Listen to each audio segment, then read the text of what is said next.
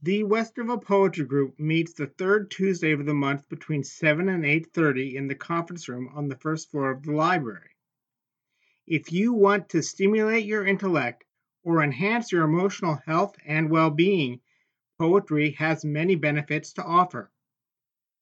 During these uncertain times, poetry enables the self-expression and exploration of one's emotions. Poetry also serves as a safe space to release, examine, and understand our feelings. Listen to the poetry of attendees as they read selections of their poems.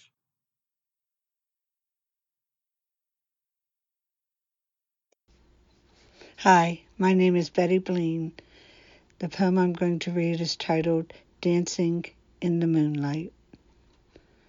Sitting by the window in the pale moonlight, I rocked your newborn baby as you prepared to go out with a friend, for you had the desire, the need to dance.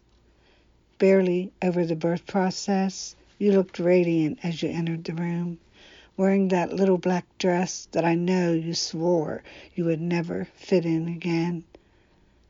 The music was playing, and you picked up your baby and danced with her, swaying to the music and twirling her around the room. And I swear I was never as proud of you as I was just then. Fondly, I recalled how once upon a time this child's mother was that little girl of mine. Then wiping the tears out of my eyes, bidding the past adieu, inspired by you, I got up and I danced too. Thank you. Hi, my name is Bleen. The poem I'm going to read is titled In the Photo. In the photo, my mother is beautiful. Though it is in black and white, I picture her cheeks rosy as pink Chablis. Her hair cascades thick and wavy to meet the soft slant of her shoulders, covered demurely in a dark dress, I imagine, a shade of red. She is smiling coyly for the camera, as if she is the keeper of some secret, about to spring a surprise. The couch she sits on is splattered with clusters of tiny white blossoms. Behind her, the wallpaper is enmeshed in huge leaves pointing skyward. Between each two leaves is a single flower. The floor linoleum is a characteristic 1950s pattern of multicolored and sized diagonal stripes. In the photo, my mother is a constant. In surroundings I can only describe as busy, and so she has been for most of her life.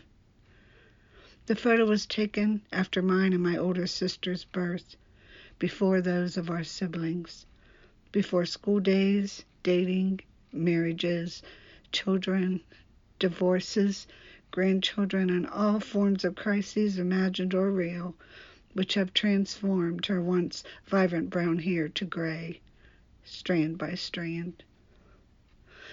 Long before wrinkles claimed her face, arthritis wreaked havoc on her joints.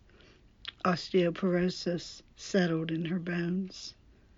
In the photo, my mother is beautiful. She is poor but happy, innocent and trusting, hinging on a promise, glimmering with love. Thank you. Hi, my name is Bleen. The poem I'm going to read is titled Threading the Needle. Mom works the pedal of the singer, driving the needle through crisp, rose-colored taffeta. As she sews, we make small talk, she smiling at her pesky, chatty Cathy, while I, with deepest intention, thread myself into the eye of her life. Thank you. Hello, I'm Douglas Montgomery. Together or alone in social distancing. Be soothed and believe this. You are not lost in a crowd, not free in the open space of a lake. Wherever you are, always remember it is your place, your time to enjoy it. And do not think that you are missing anything, because in each we are as whole. The fabric of the world is not a single thread, not one color, not one place, not one drop, and not one time. We are knit with it. As one word, no matter its definition, is not alone in an endless story. If a mustard seed is insignificant, then the meal is too. An ocean cannot be an ocean without the droplet. Without the many blooms, a garden is weeds. Without kinds of fruit, a forest is just trees. Without everything, there is nothing. So it is all beautiful, and beautiful is the everything of it. Every seed is a loaf. Every star is a universe. Every grain of sand is a beach. Together we are creation. No one is alone. Thank you. Hello, I'm Douglas Montgomery. The Cicada's Dream. At the edge of the wood, a lily sleeps, by the field drenched in the May moon. In the ground, the cicada is restless, from 17 years a-dreamin', such dreams as such creatures can. An embryo the world has forgotten, from worm to timbalist with fishnet wings, without a care of what has gone on above it. He only knows he has conjured a song. He must find a tree to sing it from. Thank you for listening. Hello, I'm Douglas Montgomery.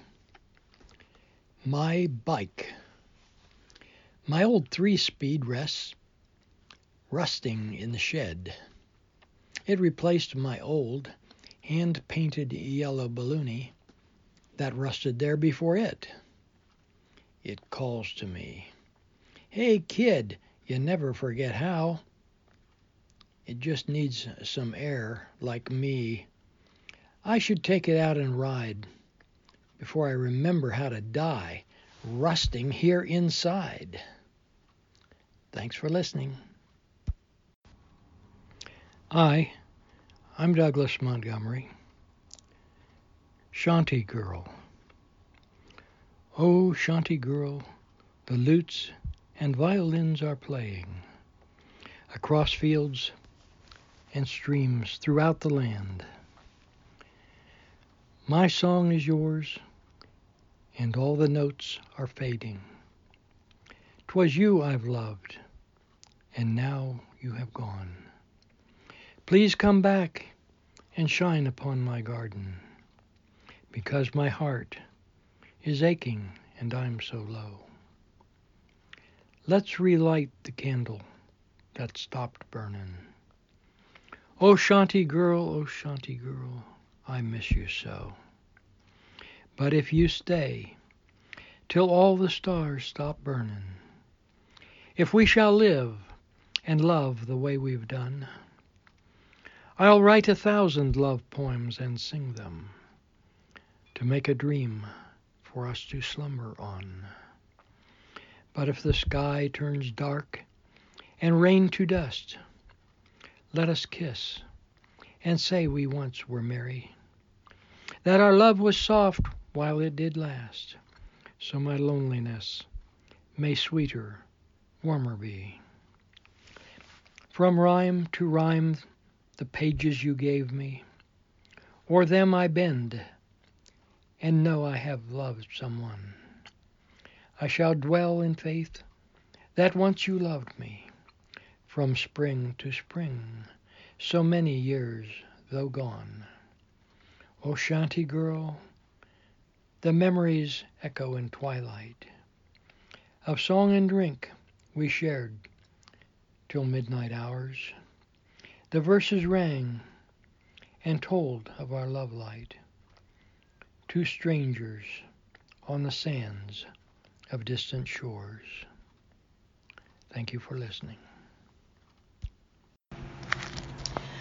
My name is Linda Fuchs. This poem is called Man versus Nature. We relish the things we make. We build, build, build, gather, gather, gather, make more, more, more. We crowd out nature's offspring, force them to move away from their homes. We kill their sources of food and shelter. We prevent them from flourishing as they did in the past. We turn a blind eye to the natural, the beauty from which we sprang, ignore our dependence on them to continue the circle of life. How long can we do until we die, die, die? My name is Linda Fuchs. This poem is called Second Chances. White kitty with marmalade splotches hesitantly walked past my sliding glass door like the last steps of a death row inmate.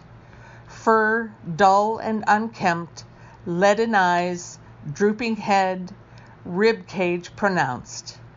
Too feral to be caught, vet assistance prohibited. I leave out food and water, sometimes a little catnip for comfort. She waits until I close the door and move out of sight, then cautiously approaches. Every day we do that dance. Each week she gains strength. I catch her grooming herself. She begins to walk more confidently. Her eyes sparkle. She takes a stalking posture when a bird alights on the fence. This morning she caught my eye and stared, as if to thank me for her second chance.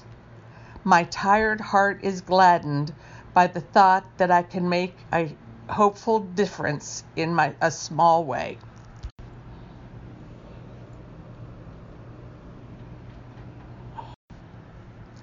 My name is Linda Fuchs.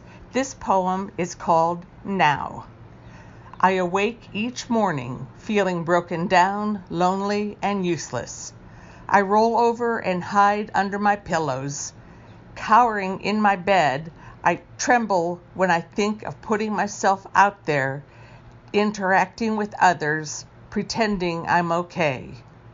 A friend once told me, now never comes again. Do not waste the gift of life. I try to step back from fear, look at what my life can be. Every day I must choose to take the long view and not allow these emotions to control me. Baby steps. Spring by Daria Johansen. Pulling flowers from the ground, pushing smiles, creating a stage, allowing dust to dance within your rays. You laid warmth onto skin, dear spring. You let things live again. The most gorgeous of sunsets and long nights spent with friends, you seemed to hold everything. I could have sworn the stars dangled from strings in your hands, and then I realized, from your rays, how similar freckles are to constellations. And, dear spring, each moment with you was an eternity to me.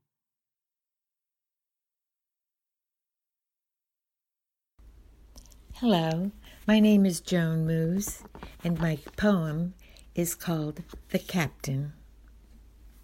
I am but one grain of sand upon the shores of all the seas. I am but one star in the vast aura of the sky. I am just one being of the billions who have ever inhabited planet Earth. Just one person, I. But in my own little world, as I live every day, I am significant, master of all that I do or say. I chart my course, I steer my ship, I lose or find my way. And the route that I choose will help decide the outcome of my life. Will the seas I sail be turbulent, rough and filled with strife? Or will the seas be peaceful, the waters calm and ebb? Will my life be filled with happiness, avoid the deep, dark web? I am the captain of my ship. I see my work before me. I must be strong to face each challenge in guise of calm or stormy. I am the captain of my ship. I'll do the best I can to keep the course I've chosen to fulfill my master plan.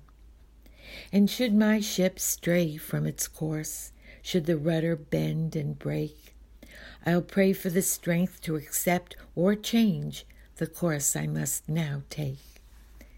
Our lives can lead us down many paths. They're there for us to choose, and the choices we make can determine if we will win or lose. We all have failures in our lives. They're there for us to learn. They strengthen us. They teach us that in life we must earn our right to happiness. We must the effort make. It's up to us to set our course. Life's not a piece of cake. I am the captain of my ship. I'll do the best I can to keep the course I've chosen to fulfill my master plan. Hello, my name is Joan Moos, and the poem I'm going to read for you today is called The Pitcher, Thoughts of a Young Boy. I watched the pitcher throw the ball, precise and on its mark, and the batter swung the bat so hard to whack that ball right from the park.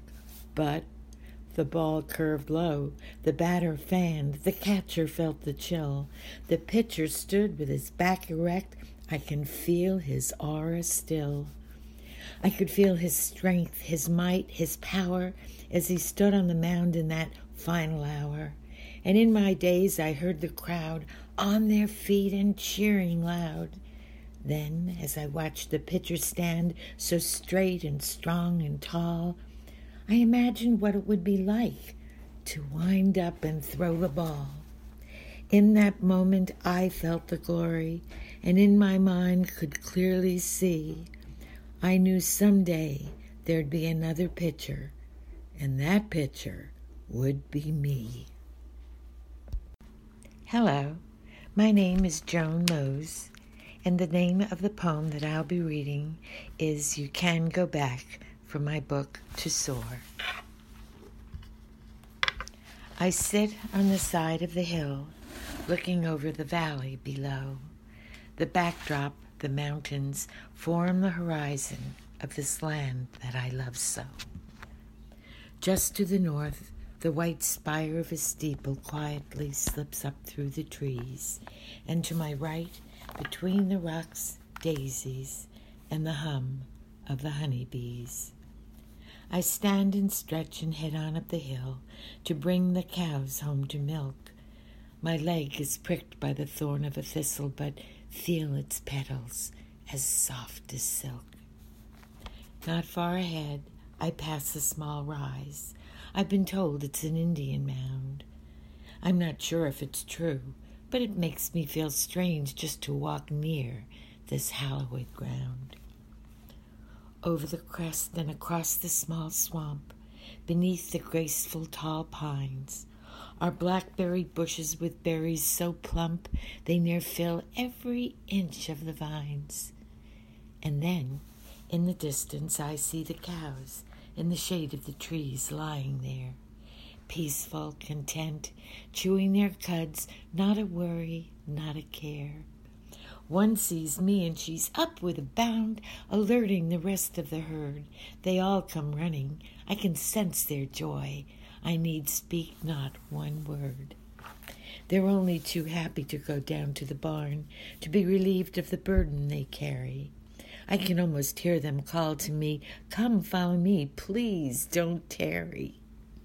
I follow the animals back down the path. It's much easier descending, past the Pioneer Cemetery on the last knob of the hill, so badly in need of tending. The markers are all broken, decayed and on the ground, There's nothing to identify these graves that I have found. I feel a sense of sadness for these persons, whomever they may be, seem to have been forgotten some time back in history. But the feeling is just fleeting. I feel at peace and all is still. How wonderful to be laid to rest in this beautiful place on the hill. And every time I pass it now, I'll say a little prayer. I hope they know they're not forgotten. At least I know I care. I can't tarry too much longer, for the cows are way ahead. They're down at the bottom of the mountains and crossing the creek bed. In through the barn door and right to their stanchions, they know just where to go. They've been my companions to my favorite places, little Ellie and Pam and Joe. Have you ever been told that you can't go back? It will never be the same? Well, perhaps that's true, unless you do as I and play this little game. Just close your eyes and think of a place that fills your heart with joy. Then go back in time and picture it, a place, a friend, a boy. It's amazing how small details become so vivid, and I find if you just close your eyes and concentrate, you can go back in your mind.